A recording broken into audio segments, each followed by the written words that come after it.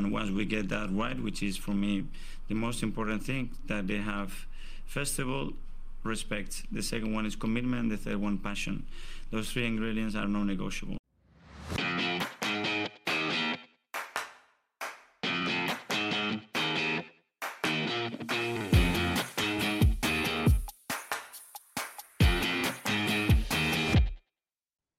Hello and welcome into the Non-Negotiables podcast. I'm Gavin. I'm here tonight with Justin. How you doing, Jazz? Hey, Gav. Hello, mate. Pascal can't be with us tonight. He's in the Everglades hunting pythons with his bare hands. He's trying to break his own record that he set last year of 117 pythons in 2 days. I've got no idea what he did with the 412 pairs of boots, 345 belts, and 159 suitcases that he made out of them. Anyway, so another game, another win. Jazz. Fantastic 3 points at a tough place to go. The starting lineup, let's start there like we always do. Sure thing. Partey still at right back, Havertz in midfield, Eddie starting up front. I mean, none of us called it. No, I don't think so. I was really surprised to see a few of those. I didn't think we'd see Partey at right back again, to be honest. Eddie was even a surprise with how good Trossard was in preseason. I get it, and I think a lot of it has to do with the absence of Zinchenko. But a bit of a surprise for sure. Your thoughts? Well, I think some of it has to do with just wanting to get Partey and Rice in the same team while not dropping Havertz. I mean, Odegaard is obviously central to everything we do. So Odegaard's going to always play. And I just think it's his way of being able to do that. I was a little bit disappointed to see Gabriel on the bench again. I thought last night was a perfect game for Gabriel. Well, maybe we should start there then, though, Gav. What do you think? What's the deal? I mean, I do think it's tactical. I know I've heard a lot of people say it can't be tactical. There's got to be more to it. And I know there is interest in Gabriel from what I understand, not just from Saudi Arabia, but from Real Madrid and Juventus as well. Because apparently with Militao going down, they were looking for another centre-back. But honestly, I do think it's tactical. I think this is about getting Partey, Rice and Havertz on the same pitch at the same time.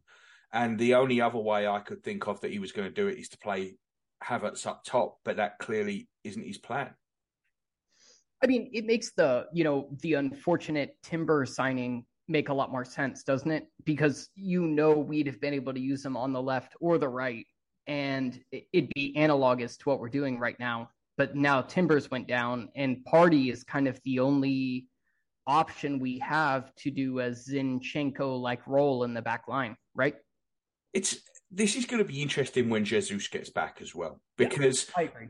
I think Havertz we said this in pre-season, right? That Havertz needs Jesus up there. I think a lot of what Havertz is doing is kind of wasted a little bit because it's not Havertz almost plays up front half the time. And I don't think Eddie is used to being big man, little man partnership kind of thing. He's played up front on his own the whole time, basically. I think Jesus is he's more of a link player than Eddie is. And I think Havertz is really going to benefit from that a lot when he comes back. The Partey at right back thing, I don't mind it. And I understand why he moves Ben White inside alongside Saliba, because first off, Ben White is obviously a little bit better on the ball than Gabriel, although I think Gabriel was very underrated on the ball. But they also do that thing that we didn't see a lot of last night, but we did against Forest that I really like, when Partey actually stepped inside to almost the third centre-back, and Ben White went on the outside and overlapped. And I thought that was some of our best football against Forest when we did that. We didn't see a lot of it last night. But I do wonder, I'd said to you that I had a feeling that Gabriel might come in at left back. And I would really have liked to have seen that last night. If he was going to go with this system, I would have preferred to see Gabriel out there other than Tomiyasu in that left back spot. Yeah, excuse me. I do think there was something very clever about having Ben White come outside and overlap that I appreciated. And I think it's going to keep opposition on their toes for sure. Gabriel at left back, I don't know 100% how I feel about that. But he didn't. But Tomiyasu didn't play like a marauding left back. Tomiyasu played like a third centre back. I mean, and I don't want to bring this name up because I don't want to open up the can of worms again. But it's sort of the role that Tierney was playing for a while. That third centre back on the left hand side, and I think Gabriel would be a lot more capable of doing that than Tomiyasu. Not that Tomiyasu's a problem, because Tomiyasu's a good player, but I would have preferred to have seen Gabriel there. I feel like there's something, I'm struggling to find the right word, but I feel like with Tomiyasu and Trossard, you have two players that are really never going to be starters, but they're going to be plug and play depending on where you need them. Yeah, and you need a couple of players like that. I think it's great that we've got players like that because we've not had that for ever, really. Oh, no. I agree 100%. I don't have a problem with it. I've heard a lot of discourse, especially with regards to Trossard about, he deserves to start. But I think his role here is perfect. And in Tomiyasu's, to get back to the subject, is really good there. I think he's plug and play anywhere on the back line. And he does a fine job. And the fact that he can be a fullback but invert is great, especially with Timber's injury. Yeah, so to the game then. So it started, and we started really, really fast. Kai Havertz did brilliantly. It was little Eddie knockdown that kind of got half intercepted. Havertz kind of wins it back, shifts the ball, moves it over to Martinelli. We're less than 2 minutes into the game. And I actually thought Martinelli could have hit that first time rather than trying to cut back inside. And by the time he cut back inside, it let the defender get across and he hit the defender. But what a start that could have been. Yeah, Gabby is a pro player and knows better than I do, but this actually almost drove me crazy watching it because I really feel like if he'd have hit it first time, I mean, he would have been golden. But watching him kind of flail in and out, it was really frustrating. Well, I think that kind of set the tone for his night as well, right? Because I don't think Martinelli had the best night overall. No, and it felt a lot more decision-wise than it did like technically or anything like that. His decisions just seemed a bit, a bit off. Yeah, it wasn't his usual game for sure. And then we had 3 Eddie moments from the 25th minute to the half an hour. It started with a brilliant dribble over on the left-hand side of the box that was almost Jesus-like, where he took on 2 players, slalomed into the box, and he went down, also very Jesus-like. And it was obviously never a penalty. Then we had the one where Saka kind of cuts in and he slips it through, and Eddie does a magnificent turn. It's absolutely brilliant, that turn. It's reminiscent of the goal against West Ham, actually. And he hits the post, and I'm not sure he could have done any better than that. And then we get to the miss. Rice, fantastic little ball through, and Eddie just tried to lift it over the goalkeeper who was coming out, and he lifted it over the bar. And that really should have been the goal. Yeah, I agree. And I think, I remember discussing this with you and Paz on WhatsApp, and I was pretty harsh on Eddie throughout the game. But after watching the highlights, I think he actually did quite well and was pretty unlucky with some of these chances. And I want to apologize because I think he was better than I thought he was in the moment. I thought Eddie had an absolutely superb game. I've got to say, I mean, we'll come on to Declan Rice a bit later on, but I thought Declan Rice was absolutely sensational. But had it not been for Declan Rice, I think Nketiah was right up there with Saliba as our best player on the night. I really did think Nketiah was fantastic for the time he was on. But this is the problem, right? Eddie has to score more than anyone. If Eddie doesn't score, people are going to say Eddie had a bad game. And Eddie didn't have a bad game. The ball just didn't go in. Yeah, it's always going to be the frustration, especially with a, your kind of plan B striker. I feel like people give Jesus a lot of leeway with his finishing. He's just, he's great in 99% of aspects for a forward, but he's not a great finisher.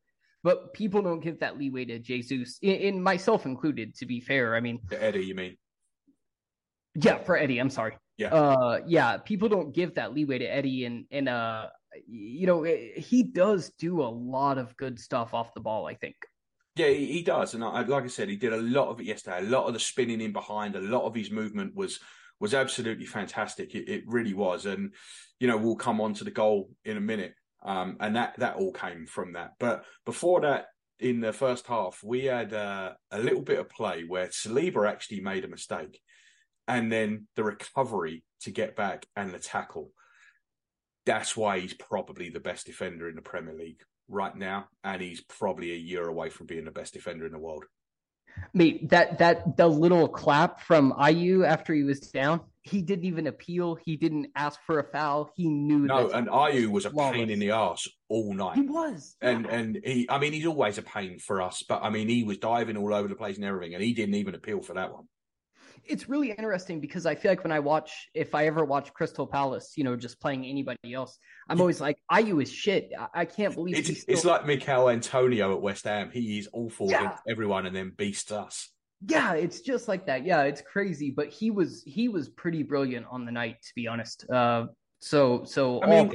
be honest though, they and again we'll go through the second half. They really didn't have much all night. They really didn't have much at all. Watching it back, I watched it back this afternoon. A little bit of behind the curtain stuff here, but I've actually got COVID at the minute, so I've been feeling pretty shit all day. So I actually this afternoon watched the whole game again, and it was a very different watch the second time around than it was the first time around. Because obviously in the moment you've got the nerves and that, but when I looked at it back, they really didn't do anything in that first half. The only thing they did, and it was a taste of things to come. Just before half time, Eze went running into the box and just threw himself to the floor. It was obviously never a penalty and it just got waved away. But that really was it in that first half. Other than that, they had absolutely nothing, and we were completely in control. We should have been in front. Yeah, I agree. And I'm noticing, it's only 2 games, so you don't want to glean too much from it, but it does kind of feel, to you, what do you think? Is it a game where we've kind of controlled 2 first halves and then maybe, this was obviously very different from the last one, but I did feel like we weren't quite as much in control in the second half? So I think when you watch it the second time round, it looks like a different game, right? Because we did control that second half. We just controlled it in a different way. Until the sending off, we had over 70% of the possession, right? We had all of the ball until the sending off. After the sending off, and I didn't particularly like the way we handled it, especially in the moment, we basically just sat back. But all they did was play in front of our backline. That's all they did. We were still in control. We were just in control without the ball. And then the late sub of Jorginho, who was absolutely fantastic. And I give Jorginho a lot of stick, and he's not my favourite player, but I thought he was absolutely magnificent when he come on. And then obviously Zinchenko came on really late. But those two on the pitch, I think if he'd have made those subs sooner, and again, we're on to Arteta's subs again, but I think had he brought Zinchenko and Jorginho on sooner, I think it would have been even more comfortable. But I really think it was a controlled performance throughout the game, even in that second half when we let them have the ball from the 20th to like the 87th minute. And, it's interesting. Obviously we're not going to be able to see it like full-fledged, but it seems like the entire transfer strategy for Arteta is basically about control. Yes. If you think we have, Timber, Zinchenko, Rice, Saliba, Odegaard, and Jesus on the pitch, we are going to have 80% possession in every game. And the interesting thing, and this is actually something my boy Elliot pointed out to me, Arteta takes our pace off late in the game, and it can get really, really frustrating because you're thinking, Jesus Christ, why is Martinelli off the pitch at this point? But the reason he does it is because he brings him on to bring on security on the ball and to really control the game. So I can see, I'm not sure I like it, but I see why he does it. And you're right, it is about control. And I think a lot of this stretches back to those 2 games at West Ham and Liverpool last season, where I think he's looked back at last season and gone, right, we're not doing that again. We're going to shut shit down. Yeah, maybe. I almost feel like this dates back to before that for Arteta, but I can definitely see those 2 games being, a major, like driving the nail home, you know what I mean, for the strategy. But I do find it really fascinating. I mean, we just like shut shit down like immediately. And I was kind of curious about your opinion, though. I mean, as a fan, I think we all, would prefer the team to go for the throat. What do you think? We about want to this? win 8-0 every game, don't we? Let's be fair. Yeah. That's what we want. We all want to win 8-0. I'm not a huge fan of this trying to shut games down, especially when I don't think it's necessary. And I don't think either of these last two. I think it was less of it against Forest. I don't think we did this against Forest. I think we just basically took our foot off the gas. I think this was very different. I think this was intentionally trying to just slow the game down and control it. So I do think that it's two slightly different circumstances. But obviously, as a fan, you're never going to be a fan of it. It's not what we want. I mean, we hate watching Manchester City, right? I don't even watch Manchester City games because they're dull. Yeah. That seems kind of what we're going for. It does. Yeah, it does a bit. I think we do feel less robotic, at least in the final third, than City does. And I don't know if it's just like personnel or if it is manager strategy or not, but I'd really prefer us not to be a little Manchester City. Do you know what I mean? Because I like the bit of individual stuff, and I think with Martinelli and Saka, we're still going to have that, and Ødegaard obviously brings in them moments of magic, and I think we're still gonna be that little bit more inventive, and you've got to remember as well that we're still bedding into whatever it is we're trying to do this season, so we may not have seen everything yet. We've had a couple of injuries that we've got to cope with, and in Jesus, a really big injury. That's a player that would start every game. So we'll see how we grow into it. But the second half, we started quite slowly, and immediately Palace had a chance. There was a lovely little flick around the corner from Schlupp to Tyrick Mitchell, who'd actually had a pretty good game, and he just fired a cross to nowhere. So it was a little bit of a worrying start, but we kind of got back on top really quickly after that.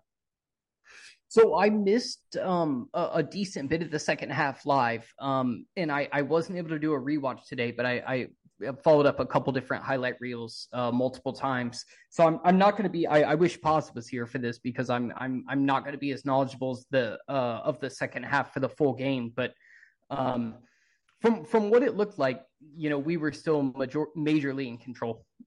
Yeah, and then we get to a little kind of mad 10, 15 minute spell. It started with Ayew, who was already on a booking, clinging on to Saka, almost hanging on his back as Saka was trying to get away, and pulled him down. And the ref didn't get a second yellow, and my WhatsApp was lighting up with everybody. How's that not a second yellow? Didn't get it. Well, from the free kick, Martinelli, incredibly quick thinking, and that was planned, by the way. I don't know if you saw Partey pointing at where to go, and Martinelli standing with his hands on his hips, basically faking like he wasn't ready to take it, while Eddie starts that move. So that was completely planned. Martinelli plays that ball through. Eddie's on his toes, knocks it past the keeper. Down he goes, penalty.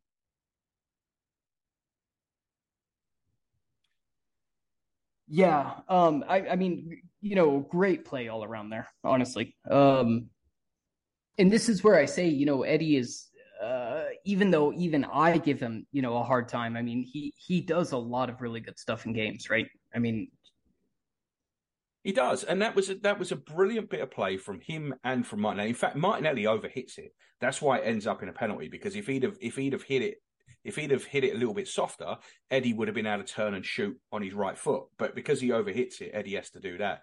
I do want to bring this up, though. It is a penalty, obviously. If it was up to me, that would never be a penalty. Never in a million years. I detest it when strikers hammer the ball out of play and then fall over a goalkeeper.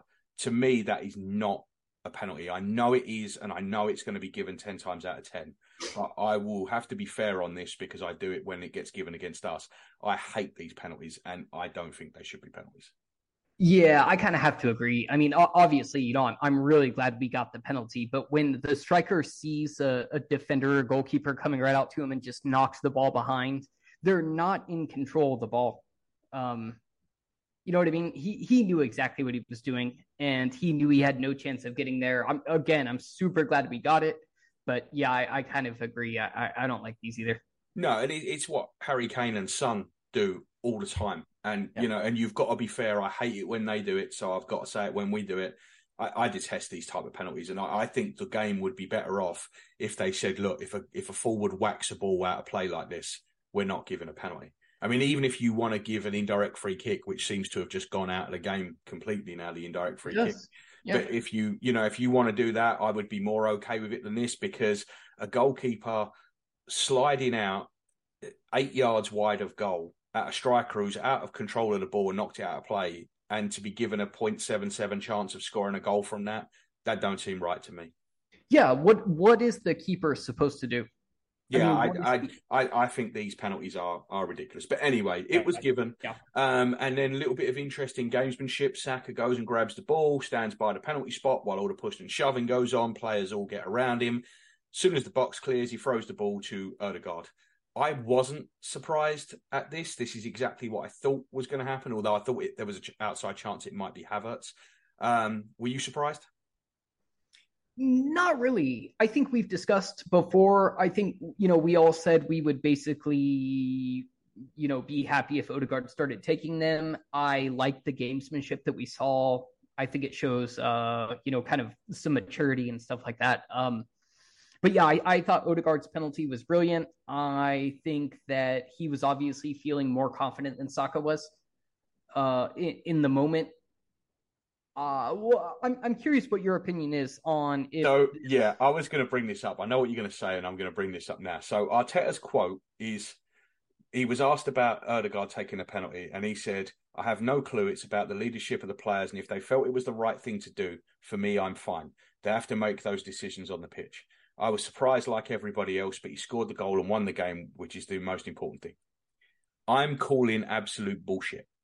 There is no way on earth that Mikel Arteta, being who he is, sends a team out there not knowing who's taking a penalty when it comes to it.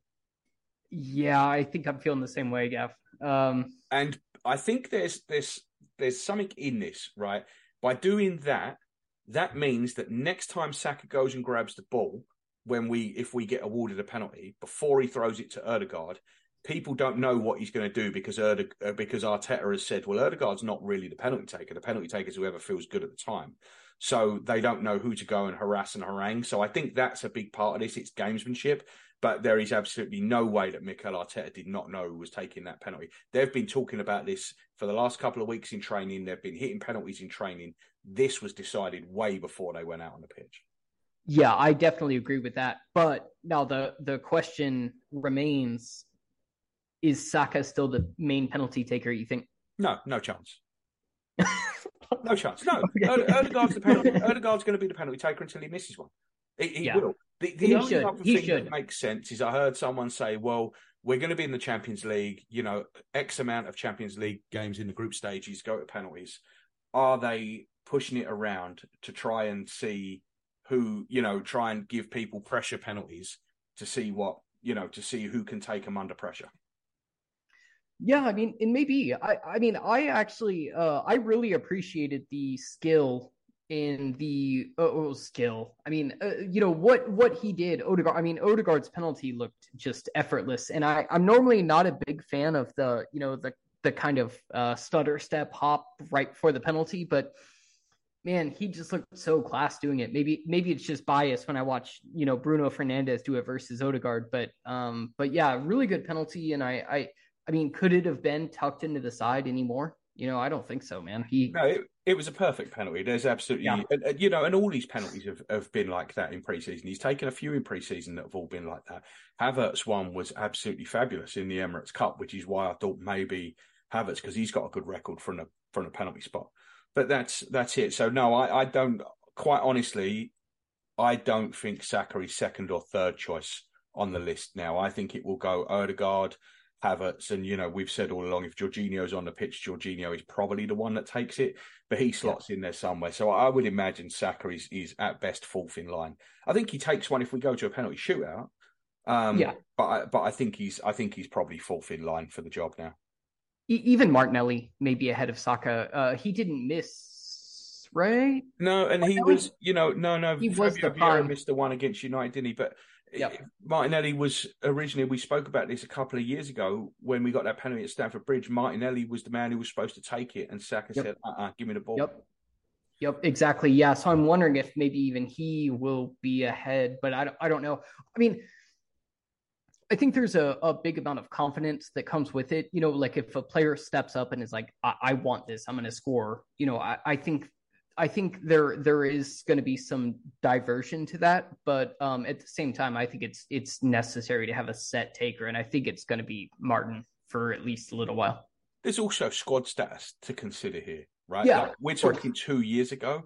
Saka taking the ball off a 20-year-old Martinelli is not the same thing as this Martin Ødegaard. This Martin Ødegaard, if he's the one taking it, he's the one taking it. You're not taking the ball off him like you would off a 20-year-old Martinelli. Yeah, exactly. I mean, you Capitano, right? But I actually love that he's willing to step up. I mean, I know there was some controversy over, you know, who was going to be captain and stuff like that, but I think Martin stepping up, taking the armband, and he's just been a terrific leader, I think. And mate, he was the natural choice. He was the only choice. He was every choice. There's to me, I didn't doubt it at the time. And in hindsight, it's 100% the right call. There's no one else.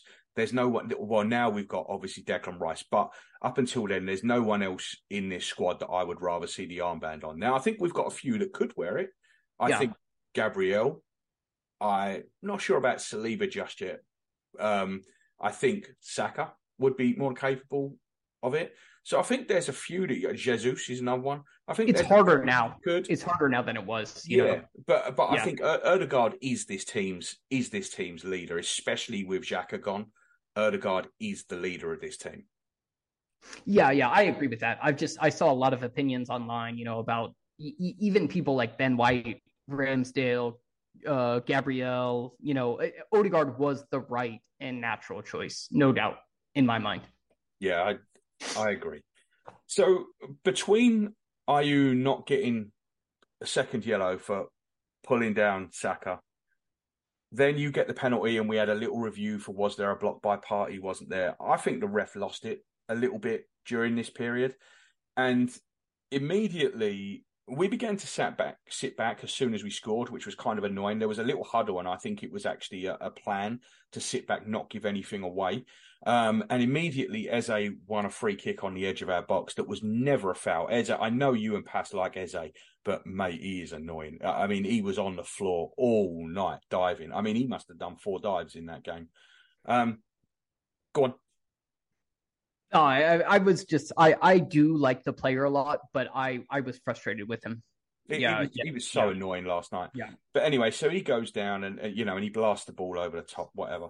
And then we get to the Tomiyasu first booking. Now, I may be the only Arsenal fan in the world that doesn't really have a problem with this. We were wasting time. We'd already been warned about wasting time a couple of minutes before we got a goal kick. Thomas Partey went and got the ball, walked to between the touchline and the penalty area, dropped the ball and walked off. So Ramsdale had to come out and get it. The ref came over and he said to Partey and Ramsdale, no more. It was clear. No mass. Couldn't be clearer if he was Roberto Duran calling his way out of a fight. It was clear. No more. We then get a throw on down the left. Now, my problem here is this. Kai Havertz had no need to go over and pick that ball up. If Kai Havertz leaves that ball away, Tomiyasu walks slowly over to it, picks up the ball, takes 8 to 10 seconds to throw it in. There's not a problem. The problem was that Kai Havertz picked up that ball, held it for 15 seconds, and then threw it to Tomiyasu, and Tomiyasu walked up. That's where the problem was, right there. So I know that Tomiyasu isn't the one that deserved it because it was Havertz that was wasting the time, but it's just a case of you're the man holding the bag. And I just don't have an issue with it. I mean, I do have a little bit of an issue in that, I mean, you probably won't notice because this is very geeky, but I read it today. Palace had 2 throw-ins in the first half that took 26 seconds. I actually do know this. Yeah. You do? That but go ahead. took 23. Yep. Palace had 2 more that took 22 seconds. And apparently somewhere in there, we had a throw-in that took 40 seconds. Yep. So why he chose this one? Well, I know it's because we'd just gone 1-0 up. And like I said, he was losing the plot a little bit. But I don't actually have a problem with Tomiyasu being booked for this. I don't like time wasting. Like, I understand sometimes it's part of the strategy, but I think at the end of the day, I mean, excuse me, at the end of the day, the game is entertainment for the viewers, right? And I know there's close neighborhood connections and all that kind of stuff, but I just mean at the end of the day, it's an entertainment sport. I don't really like to see time wasting. It kind of grades on me. I don't blame Tomiyasu for this, though. I think he was just kind of, like you said, he was kind of the man holding the bag at the end. I don't think he was super at fault or anything. I was kind of wondering what was up with Havertz and if this was a whole kind of team coordinated thing. It was 100%. Yeah. It was. We earned that booking. Tomiyasu Yeah. might not have earned it, but we earned that booking between what Partey did before, between Ramsdale being slow, putting the ball down for the goal kick, and then between what Havertz did. That was a team booking, and we earned it. Yeah. It does really feel that way. And now this was Tomiyasu's first, right? That was the first one. So that was basically on the hour. Okay. Like I said, I just caught highlights, so I just simply tried to straight. And then we had a little chance after that where Havertz hit a half volley and he tried to cut across it and he just didn't get across the ball enough and it went wide. And I think if that's one of them that whips into that far corner, this game looks a lot different for Kai Havertz than it does. I watching it again, Kai Havertz actually had another okay game. The same, really, it was very similar to his game against Forest where he gave us a lot, but it's a lot that you don't really realise as the game's happening. But I think had this gone in or had Martinelli scored that early chance and he'd have had an assist, you're looking at it differently. Yeah, definitely. After reviewing it a few times, I think it's obvious Havertz is really, really good off the ball, I think. But he wins everything, right? I think he won out of 8 aerial duels and he won 2 out of 2 on the floor. You saw the pressure he put on. You saw the way, again, we trap rather than press a lot of the time. Yeah. And he's brilliant at forcing people into lanes that we want them to go to. Yeah, he really is. So, I mean, I think his off the ball work is brilliant. And I think even sometimes we don't even get to see it, just camera trailing. Do you know what I mean? Like, you would see, if you were sitting in the upper tier of a stadium, you would see a lot more from him than you do on TV.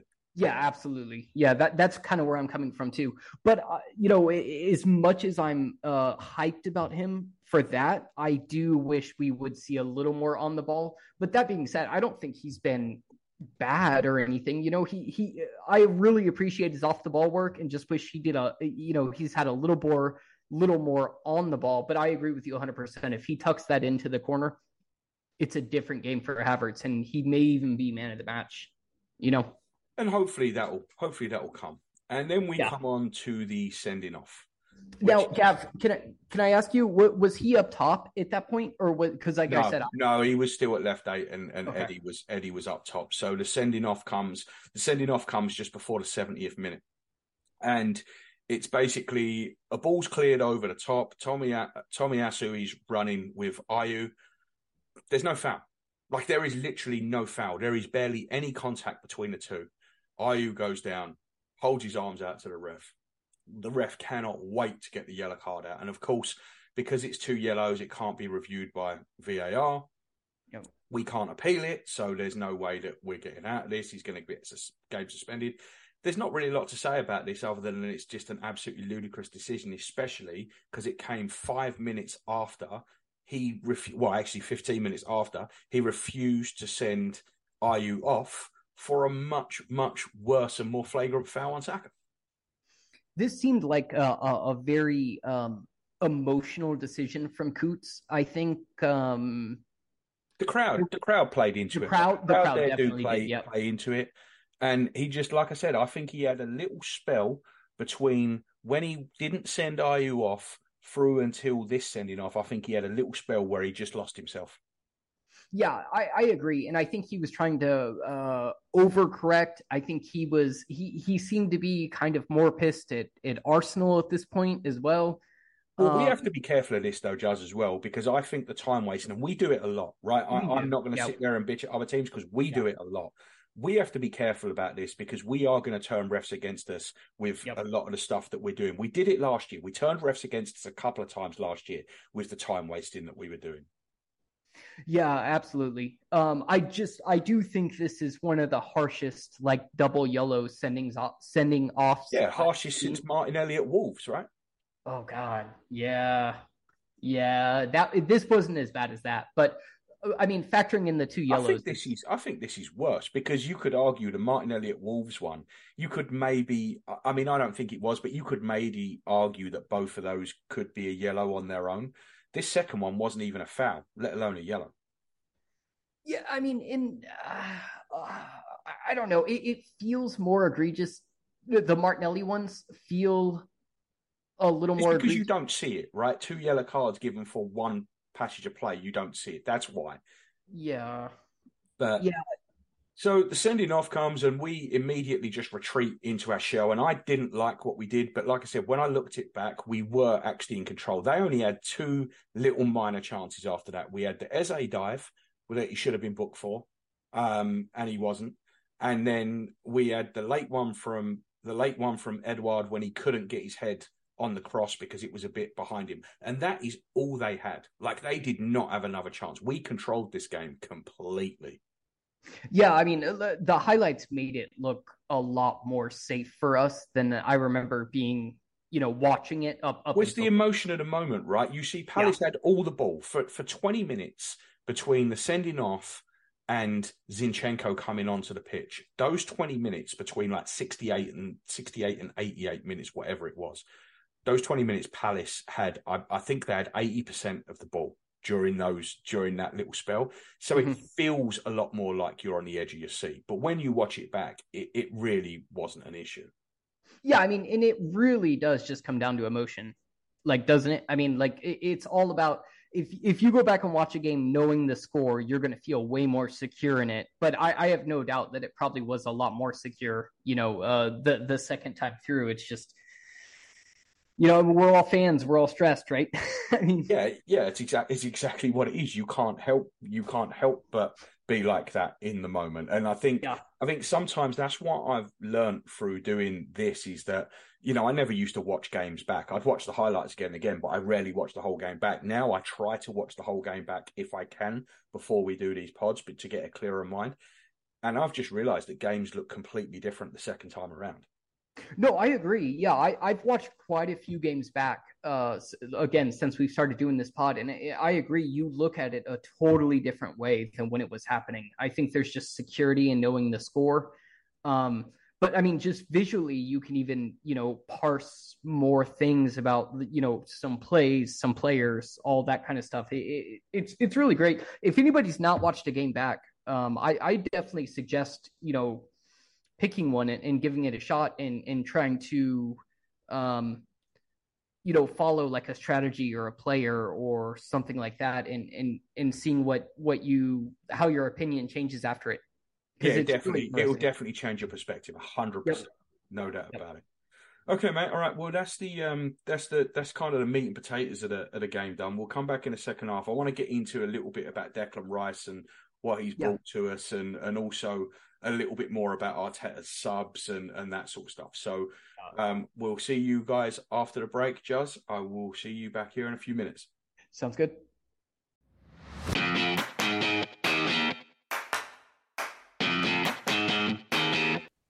Hey guys, just a couple of quick halftime messages for you. Firstly, we'd really appreciate it if you could leave us a 5-star review on your favorite podcast app. It really helps us reach a wider audience, particularly on Apple Podcasts. Secondly, we're on all the social media platforms as the NN Pod. We're really trying to build a strong Gooner community. So next time you're on Twitter, Facebook, or Instagram, look us up, give us a like or a follow, send us a message, interact with other listeners, or just have a look around. Thanks for listening from myself, Paz and Juz. We really appreciate it.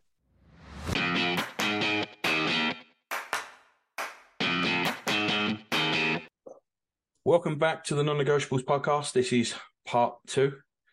Juz, where I want to start with this is £105 million steal. You don't hear that very often, but we absolutely robbed West Ham. Declan Rice was sensational yesterday. And again, I think we're still nowhere near what he's capable of. You can already see him developing in front of your eyes. How impressed were you with him yesterday? Mate, I was massively impressed. I think this was kind of his like breakout game. I thought he was just a physical monster. Some of his passes were ridiculous. I know there were people that had doubts, not many, but people that had doubts about him replacing Party in the 6 and expected him left 8. But I think he just showed like that additional ounce of class at why he is so good. And we touched about it on this pod about how this is one transfer that it wouldn't miss, right? It couldn't miss. And I think he's proving it already. I mean, his physical ability is just so he's a fucking monster. Like you that, feel that's it, all right? you can say. He's an absolute monster. And when he carries the ball, you can't get the ball off him. And he carries the ball, he's comfortable on either side.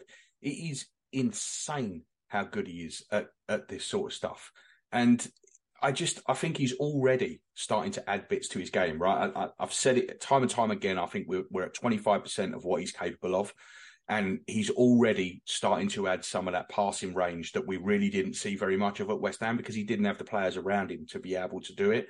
But like the little flicked ball through to Eddie for the chance that he put over the bar. And there were a couple of other ones during the game where he broke the lines. And this is what he wasn't doing against Nottingham Forest. Remember I said to you, I thought he was playing safe. He wasn't playing safe last night. He really, really looked like a superstar in the making. Hey, he was like astounding to me, and I'm glad to see it. I actually was willing to give him a little time. I thought it would take him a little time to kind of bed into that 6 because it's a lot, right? I mean, it took him 90 minutes. Yeah, but I mean, he was brilliant last night, and I think it gives us such a huge advantage having a player that's, I mean, he's technically sound. He's physically imposing. He's defensively. He's a two-way player, right? Like Partey is not a two-way player. He's a one-way player from deep. He's from deep and he plays forward. Rice is a two-way player. When we were under pressure at the end there, Rice was the one shielding in front of the back line, making sure they could only go from side to side. He's obviously 6'2", so he gives you that extra height as well. He doesn't stop running. I just think he gives us something completely different as that defensive midfielder, that screen, and that's his position. Yeah, no. I agree, and I think he's going to be brilliant in the 6. I do think he's going to have maybe a little up and down as he fully adjusts because it's a lot more responsibility than West Ham. I don't. I think you are. No, I don't. I think he's nailed it. I think the Forest game is the lowest point he's going to have. I think he's all up from here, and I'm telling you, the ceiling on him is unbelievable. And I think you're going to see him play a little bit like a 6-8 hybrid, a lot with the way he carries the ball. I think he'll get 10 goals this season because he's going to get forward as well. I mean, he basically plays 2 roles in one. That was the point, right? That was the point where we said to get Havertz, you need Rice. And this was the point. Rice plays 2 roles in one. So when Havertz goes to that centre forward spot to win the ball in the air, Rice is covering not only the 6, but also the 8. He does both jobs. I mean, really, 3 roles in one because he can drop into that back line like nothing either as a CB. I'm telling you, and I've made this comparison 100 times. To me, Declan Rice is Roy Keane. That is what he is. That is how I see him as Roy Keane. He can play centre-back. He can play the 6. He can play the 8. He's phenomenal at all of them. I think he's Roy Keane. Hey, man, I love what I saw from him yesterday. I'll be really curious to see, not that I have any doubts. That's not what I mean. But I'll be really curious to see how, he does against United. I think just the kind of step up and the counter-attacking football that they're going to play will be really interesting to see how he plays against it. But I have no doubts he's going to just boss that game. I'm interested to see the weekend because I think he's going to be doing a lot more going forward. I think he's, I said to you, I think he's going to score 10 goals. I think you might see the first of them at the weekend because he's going to be able to camp out on the edge of the box a lot more. We don't know what the team's going to be yet, but I think he's going to be able to get a lot. He's going to do a lot more further forward than he, and I mean, he was doing that a little bit yesterday, and he was doing it a lot against Forest. But I think Saturday he's going to be. I think he must be rubbing his hands. Can't wait to play on Saturday. He's settled in so quickly as well. Like he's the one out in front of the media all the time. He loves it. Yeah, no. I agree. He seems to have adapted so quick. I'm really excited about this player, and of course, I mean he's a £105 million signing, but so many of those high transfer fee signings haven't worked out. But I mean, we've just got like a gem. We've got a gem. Well, and anyone that thought that fee was high, and I think everybody probably thought it was a little bit high. I think Arsenal thought it was a little bit high. Arsenal in the February it's well noted that they believed they could get him for 80 million. We've ended up going to 105.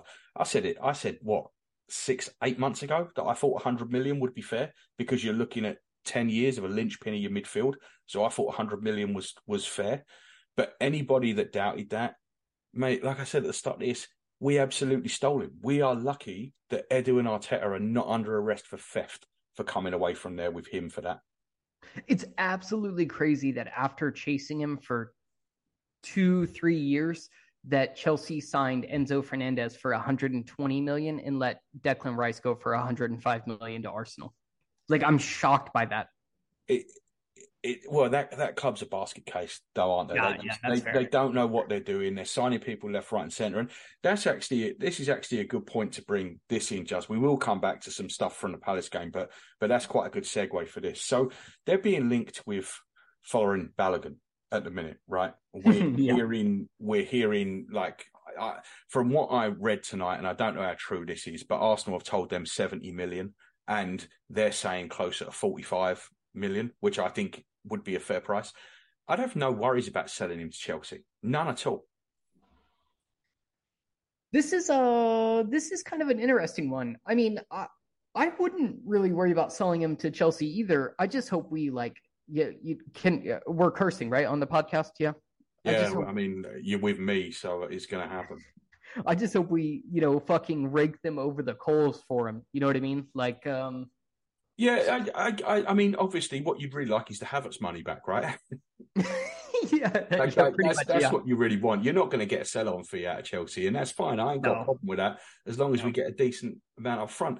And Balogun is, I mean, he is exactly what they've been signing over the last 18 months. I've said it before. They're trying to basically skip Brighton out of the equation and buy these players before they go there, and they're spending all these money on players that might work out. And to be honest with you, if he goes there, I don't think he'll work out. Yeah, I don't either. It's a number 9 graveyard. Yeah. For a Balogun, I think it'd be a poor career choice. I think he'd love it. I think that's where he wants to go. If the interest is real, I think that's where he's going to want to go. Really? Yeah, I do. 100%. He can stay in London.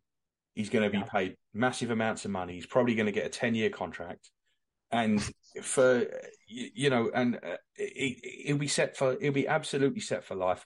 He doesn't have to move house. I think this, honestly, I actually think is probably the best move for him and for us. Not him career-wise, but him financially-wise, and for us financially-wise, because no one's going to pay us the money that they'll pay us.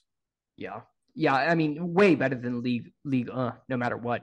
League Yeah, you can't sell him to League because you're not going to get the money. Like Monaco are not going to stump up the money. So I think he might actually end up there, but I wouldn't be bothered about it. Let me ask you this, Gav. Just curious. Would you rather sell him to Chelsea for £45 million or Monaco for 45 million euros? If there's that little in it, sell him Monaco. But I think if Chelsea are in, I don't think Monaco is going to be an option, would be my honest opinion. I think if Chelsea are in for him, he's going to push to go to Chelsea, and we are going to have to basically facilitate it.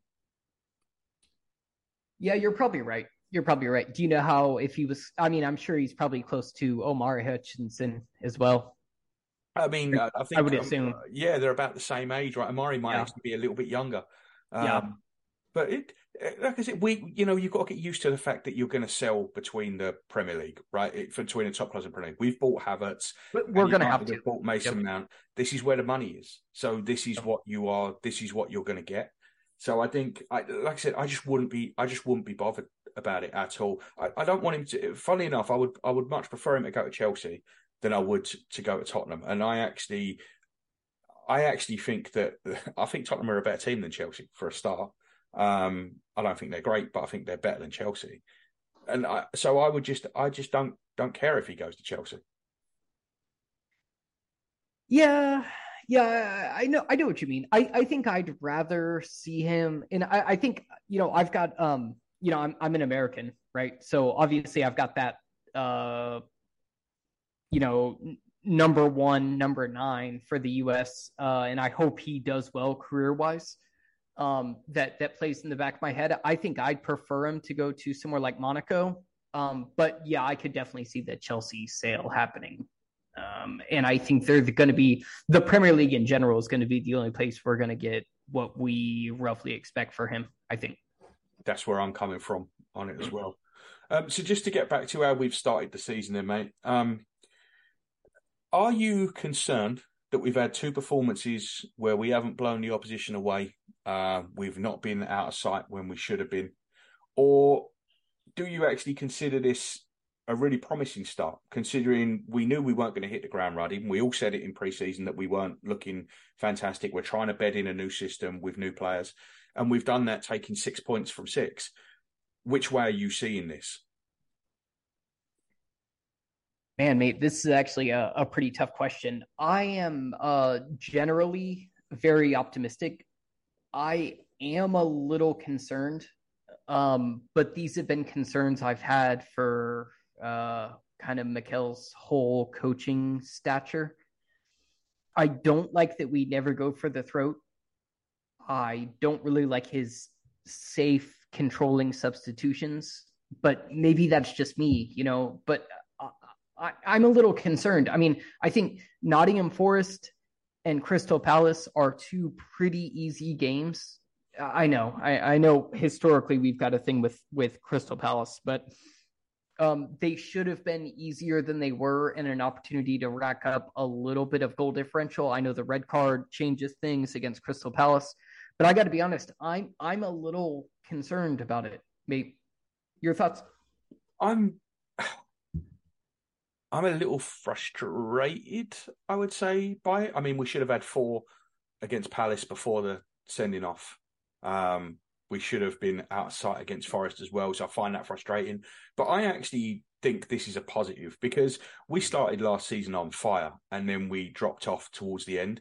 You don't want to be peaking in October and November, which is where we peaked last year, right? Yeah. Like we peaked pre-World Cup last year, and you don't want to be doing that. So if we're winning, I was worried we were going to drop some silly points early, and we still might. We're definitely not home and dry, but I was worried we were going to drop some silly points early and be struggling to catch up from 12 points behind in December. That's what I was worried about. We've started with 2 wins out of 2. We look like we're not firing on all cylinders, but we're still dominating games. So I actually think this is a positive thing, because we're learning how to play, and we're doing it without Jesus as well. So you got to remember that we're also doing it without our preeminent number 9, in Zinchenko, who I think was the most influential new player we signed last year. Yeah, and Zinchenko. And when Zinchenko came onto the pitch yesterday, and it was late. So let me just tell you the minutes of these substitutions, right? Go ahead. So his first substitution was Gabriel for Martinelli on 70 minutes, and that was a reaction to the red card, right? A bit like his early substitution last week was obviously the Timber injury, because he had to come off, and then he didn't make another sub till 84 minutes last week, right? So this time it's Gabriel for Martinelli on 70. Then he brings Jorginho on for Nketiah on 79 minutes. That is late.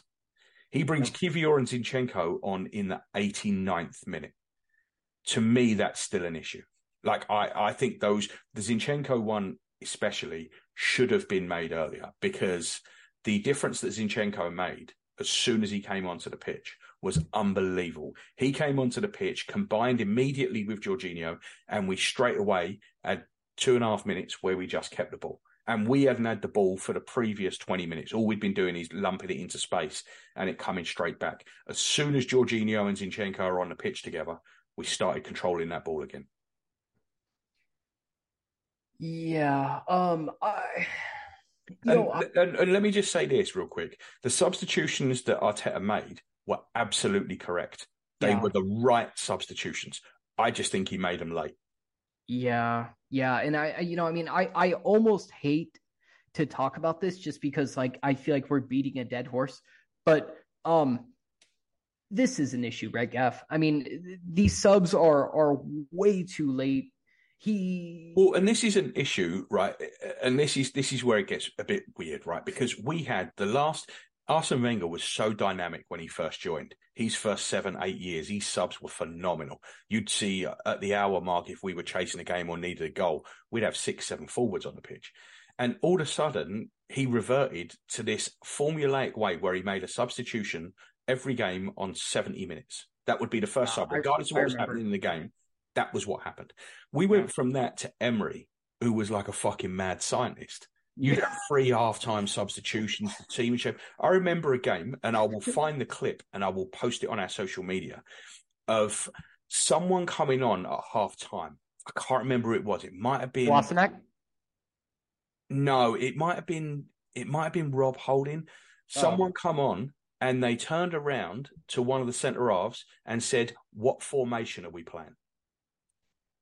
And it was at half-time, so they just had the team talk. That is madness. So that was that year under Emery, right? It was completely mad. I don't know what no one knew what he was doing from 1 minute to the next. No, nobody did. We go from this to Arteta, who just doesn't want to make any substitutions. He just doesn't. He gets forced into substitutions, and that's the only time he makes them, except for his standard Trossard for Martinelli, which would have been the sub on 74 minutes had there not been a red card. Yeah, I know. And, look, I love Mikel. I love him from a player, captain, coach. This is a long-standing issue that I have with him.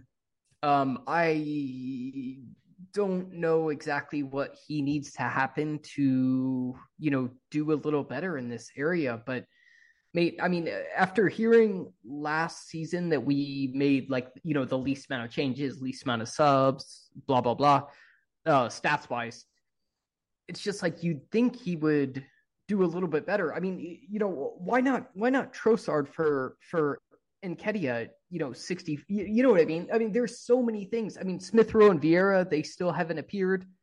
I mean, yesterday, you can write yesterday off because the sending off was basically just before 70 minutes, and it changed the game, and we were in complete control until then point. There was no real need to make changes and stuff. So last night, I'm ready to throw that one out the window, whatever.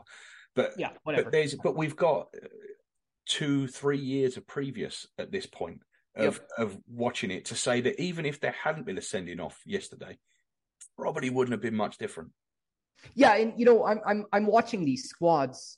His full Arsenal squads change before my eyes. And you go from, guys like Pablo Mari, Socrates, Kolasinac into, damn good players. And I'm still not seeing the change I expect to see. I gave him a lot of credit in the beginning because the squad was pretty shit, right? Let's be honest. I mean, we didn't it was abhorrent. When you look back, that squad, the squad that he inherited was terrible. Yep, I mean, we were 8th because we were an 8th place team with an 8th place squad. Yeah, I agree. Yeah, 100%. But now I feel like we've got a lot of really, really good players that can make a big impact off the bench. We've seen Trossard and Smith Rowe both come off the bench and make huge impacts. And he's still, again, I mean, I'm with you. I'll give him the benefit of the doubt with the sending off, but man, I just feel like we could be doing a lot more in poor Saka, man. I mean, he's going to have another season where he logs, 5,000 minutes. I think we're just going to have to accept that this is the manager we've got. He doesn't like making changes. He doesn't even like making changes to the first 11. Like generally, if he wins one week, the team's the same the next week. Last night, the only change was enforced. Timber out and Tommy in. I just think he's just a manager that doesn't like change, and that's it. Arsene Wenger was very similar, and I think we're just as much as he loves to he likes to buy players a lot more than Arsene Wenger did, but he just doesn't like changes in the game, and we're just gonna have to accept that, I think. Yeah, of course. Yeah. And then that's why I said I kind of, I almost hate talking about this at this point because, not only are we beating a dead horse, but there's nothing we can really, do about it. But it is frustrating, I think, from a fan's perspective to continue to see this. And, he's getting the results now, which is great. But, it doesn't make it really any easier, I think, that we have this huge bloated squad. The fact that we're not going to be able to register like 7 players, I think, as of right now. And he only uses like 13 guys. Yeah, no, it's nuts. So on that, we've had the Gabriel rumors. We touched on it a little bit at the start with the Saudi stuff. I can't see this happening. I don't see us selling Gabriel. I certainly don't see us selling Gabriel right now. I mean, I don't know that there's even an amount of money that you would sell him for. I mean, what would it take? I mean, I hope to God we don't sell him for 60 million or something like that, because we'd never be able to replace him. To me, unless you're talking about 200 million, I don't see how, like, even for 100 million, I don't think I'd sell him right now. There's 10 days left of the window. The fuck are you going to do? Yeah. And, he's been such a stickler for like a left-footed left center back. I can't see it. And I would be shocked if it happened. But I do have raised eyebrows about this one, not necessarily the transfer, but just why he's been excluded from the starting lineup for 2 game weeks now. Yeah, and I think until basically it's over, and I believe the Saudi window, for whatever their window's worth, I mean, I'm sure that their government would just change the transfer window if they need to, but I think that goes on for a couple of weeks after our one ends. But 3 weeks. 3 weeks, yeah. But I mean, obviously, you can't sell a defender and not replace him when we've already just lost Timber for the year. So I just can't see this. I think it's mad. Go on, you had something? Oh, no. I was just going to say, yeah, I agree. I think it's nonsense. I just do, like I said, I raise my eyebrow at it because it's weird that I assume it's the absence of Zinchenko that makes him want to play Ben White and Saliba together, but it's still kind of odd to me. But I don't think we're selling him. No, I guess we'll find out next week, because you've got to imagine Zinchenko's back in next week. Yeah. Another absolutely nutty rumour, Pepe. So I don't know where this has come from, but apparently there were crisis clear the air talks between Pepe and Arteta says to him, okay, if you're going to be a good boy, you can come back into the squad. Have you ever heard a bigger load of bollocks in your entire life? Mate, this is a load of garbage. I promise you, Pepe will probably never pull on an Arsenal shirt again. I can't believe this is like a real rumor. He doesn't fit Arteta's system at all. He's not a good Saka replacement. This is trash, and whoever made it up is dumb. All that's happened here is we have brought him back into the training ground because he wasn't training with us until last week. Yeah. We've brought him back in to allow him to train with us until we can get rid of him. And there's going to be one of 2 ways that we're going to get rid of him. He's either going to go somewhere on a free, which is the absolute preferred option for us. And I think we will keep banging that drum until the Saudi transfer window closes, right? Like September 1st, when our transfer window closes, won't be the end of this. If he isn't gone to someone by then, we are going to absolutely keep him until the Saudi window closes. The day after the transfer window, Edu is going to hand him a big fat check and tell him to leave. Yeah, I agree with that 100%. I can't see it happening any other way. Honestly, I think there's already been discussions about paying him off to cancel his salary. Yeah, we don't want to do it. And that's fine. I understand why we don't want to do it. And I think, and nor should we want to do it. And I think we have to try and keep this open until the very end of the Saudi window, until the last possible minute. But it's going to happen. That is exactly what's going to happen. And the same thing is going to happen with Cedric, by the way. Oh fuck! I forgot Cedric's still even here. Yeah, you're probably right. Do you think we will just end up giving him away, or do you think we're gonna have to pay him off? Not Cedric, Pepe. I think we're going to have to pay both of them off.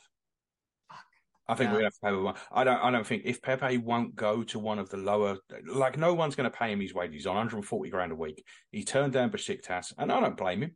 I don't blame him. He's just watched what 5 players walk out the door with a big bag of cash to go away. So I don't blame him for not wanting to give that money up. But that's what's going to happen. So unless one of the Saudi clubs, and we're not going to get a fee even if it's a Saudi club, but if one of the Saudi clubs come in and will pay him the money, then maybe he goes on a free transfer. That is our best hope. After that, 140 grand a week. What's that? 5.2. So that's just over 6 million a year. We're going to have to give him 4 million to fuck off. Yeah, I think you're probably right there. Yeah, but I mean, hopefully there's something to be done. I remain optimistic, even if I, probably assume we're going to have to pay him off. Yeah, Cedric, we're definitely going to have to pay off. Absolutely, no question about it. Again, the day after the Saudi window closes, because I'm guessing we're doing everything we can to shop him there as well.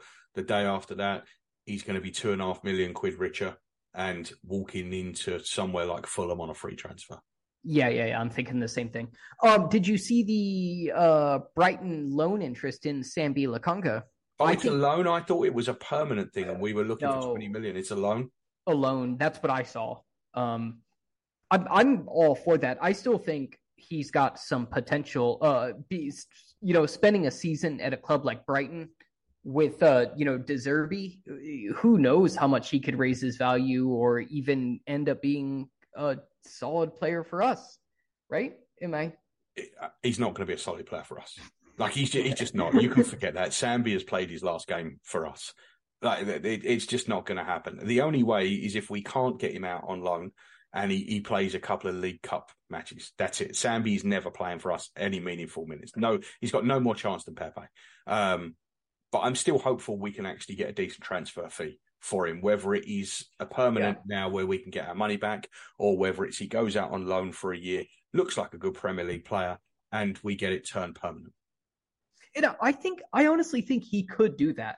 Do too. I think he is a good Premier League player. I don't think he's good enough for us, but I do think he's a good Premier League player. I think he could be really good in like a double pivot for a team. I don't think he's a lone 6, and I don't think he's an 8. But I think he could play in a pivot next to maybe a little more offensive or defensive player. But I think the Bright move would be great for him. I respect De Zerbi. I think it's a good place to be. I think he'd fit in quite nicely there, and I think he could really raise his transfer value. Another 5-10 million. Yeah, I mean, even if we broke even at this point, it's better than nothing. Yeah, absolutely it is. And so out of everyone that's left that we obviously want to get rid of, right? So you've got Cedric, you've got Tierney, you've got Holding, you've got Tavares, you've got Sambi, you've got Pepe, you've got Balogun, you've got, who else am I forgetting? I think I might be forgetting another one. Did you say Cedric? Or I can't remember. Did I say? I don't know if I did or not. But out of all those players, realistically, other than Balogun, do you see us getting a fee for any of them? Because I'm at the point where I don't think we get a fee for any of them. I think we might see 5 or 6 of them leave on loan, but I've given up. I just don't think we're going to get a fee for any of them other than Balogun. I think you may be right. I could still see a small fee for Holding come in. And when I say small, I mean, I'm talking like £4 million or something like that. Even that might be high. But yeah, I think we're going to see a flurry of loans, hopefully with some options or obligations to buy. And Balogun, I still see going for a price. I'm with you. I think we'll get decent money for Balogun. I do. I think we'll get 40. We'll get 40 or 40 plus, which is more than I thought we would get for him, because I think people are going to be desperate, and he's the best of the bunch for the strikers. So I think we will. But the others, even Tavares, if to buy, I could see a fee for Tavares. I don't think so now. I You don't just think don't think so? so. No, I don't. I don't think so. I just don't see where he's going to go.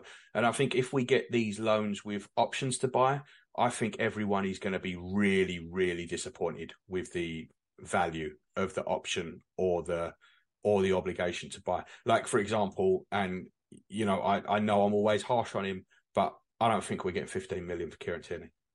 I just don't. I think if we loan him with if we loan him with an obligation, I think we're going to end up getting like 10 million for him. Rob Holding, I think if we get money for anyone, I agree with you. I think Rob Holding is probably the most likely. That's going to end up being £1 million.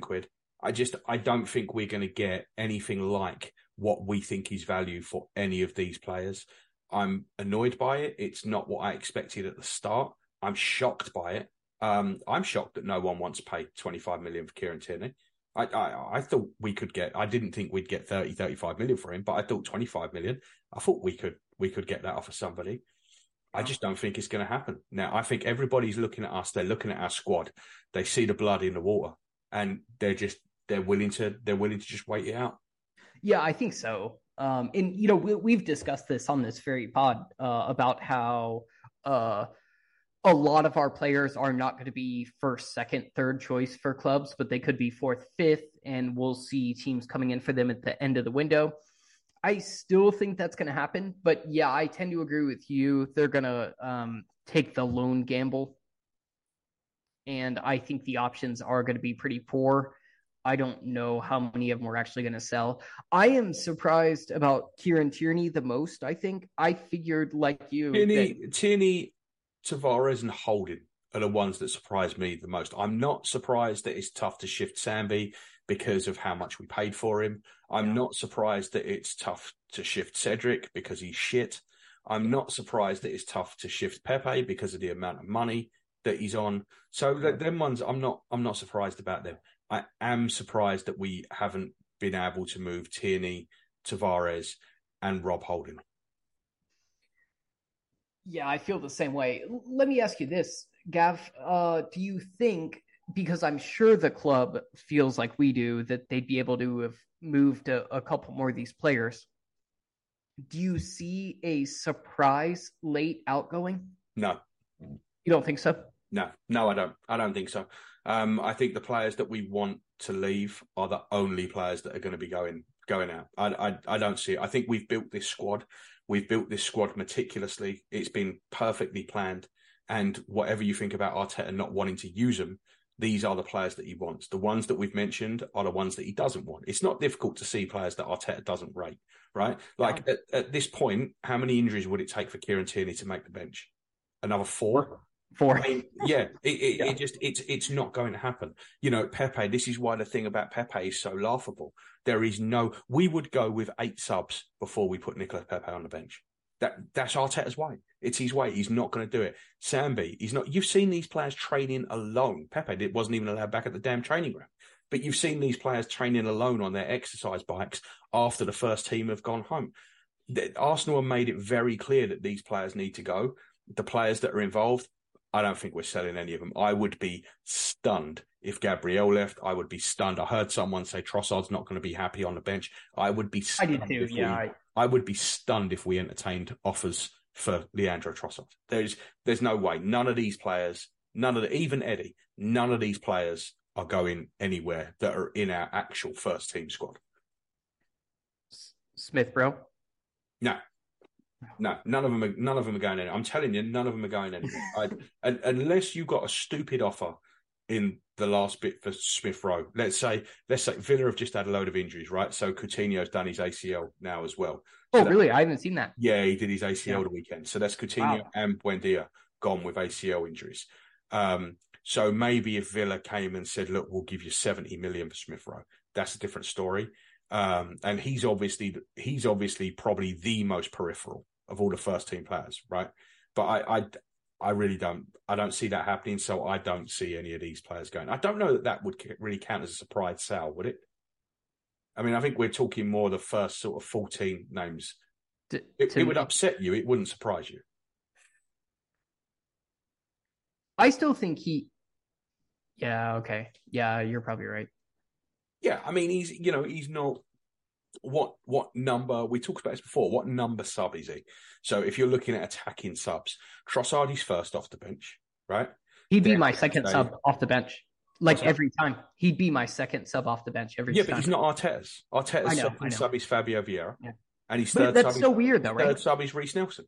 That's so weird. Yeah, but that's the way it is. ESR is not one of the first three game changers that he looks at on the bench. I agree with you that it's weird, but that is where we're at. His first three game changers off the bench are Trossard, then Vieira, then Nelson. You can maybe switch Nelson and Vieira around sometimes, but those are the first three, and then he'll look at Smith Rowe. You know, I respect Vieira as a player and see more in him than you do, and I still find it shocking that he's above Smith Rowe right now. But, you know, it is. Well, especially when you consider that one has proven to be an impact player and one hasn't. Yeah. But Vieira is an Arteta signing. And he's older too, isn't he? Smith Rowe. I think he's a year older. Rowe, they've got to be pretty close. I think are they 24 and 23? Maybe they've got to be pretty close. 3 and 22, I think. Yeah, I know they've got to be pretty close. But yeah. I mean, Arteta spent the best part of 40 million quid on Vieira. So I would guess that's why he's ahead of him in the pecking order as much as anything else. But that's it. So I don't know that I would consider Smith Rowe that much of a surprise departure. But even so, I can't see it. I think the squad that we've got now is the squad that we're going to go with. And those peripheral players, we are going to move heaven and earth to try and get them out of the club in any way, shape or form. So I would not be surprised if Nuno Tavares goes on loan to Aston Villa, Kieran Tierney goes on loan, even maybe back to Celtic. I would not be surprised to see Holding, Tierney, Tavares, Sambi all go on loan. Yeah, me neither. I wouldn't either. Yeah. And sell Balogun, right? I mean, that's all we got. Yeah, I think Balogun's going to go. I do. I think you're going to see it. I think you're going to see maybe not him go this week, but I think you're going to see it start to warm up this week with regards to Balogun. The other ones, I think you're probably going to see after the Fulham game. I think that's when the loan offers and stuff are going to come because it's the deadline is the 1st. I believe at 11 p.m. UK time, so 6 p.m. our time, and that will be next Friday. So I think that's when that Thursday and Friday are probably going to be when we see a lot of these players leave on loan. Yep, you're probably right. And don't forget, by the way, not to change lanes too hard.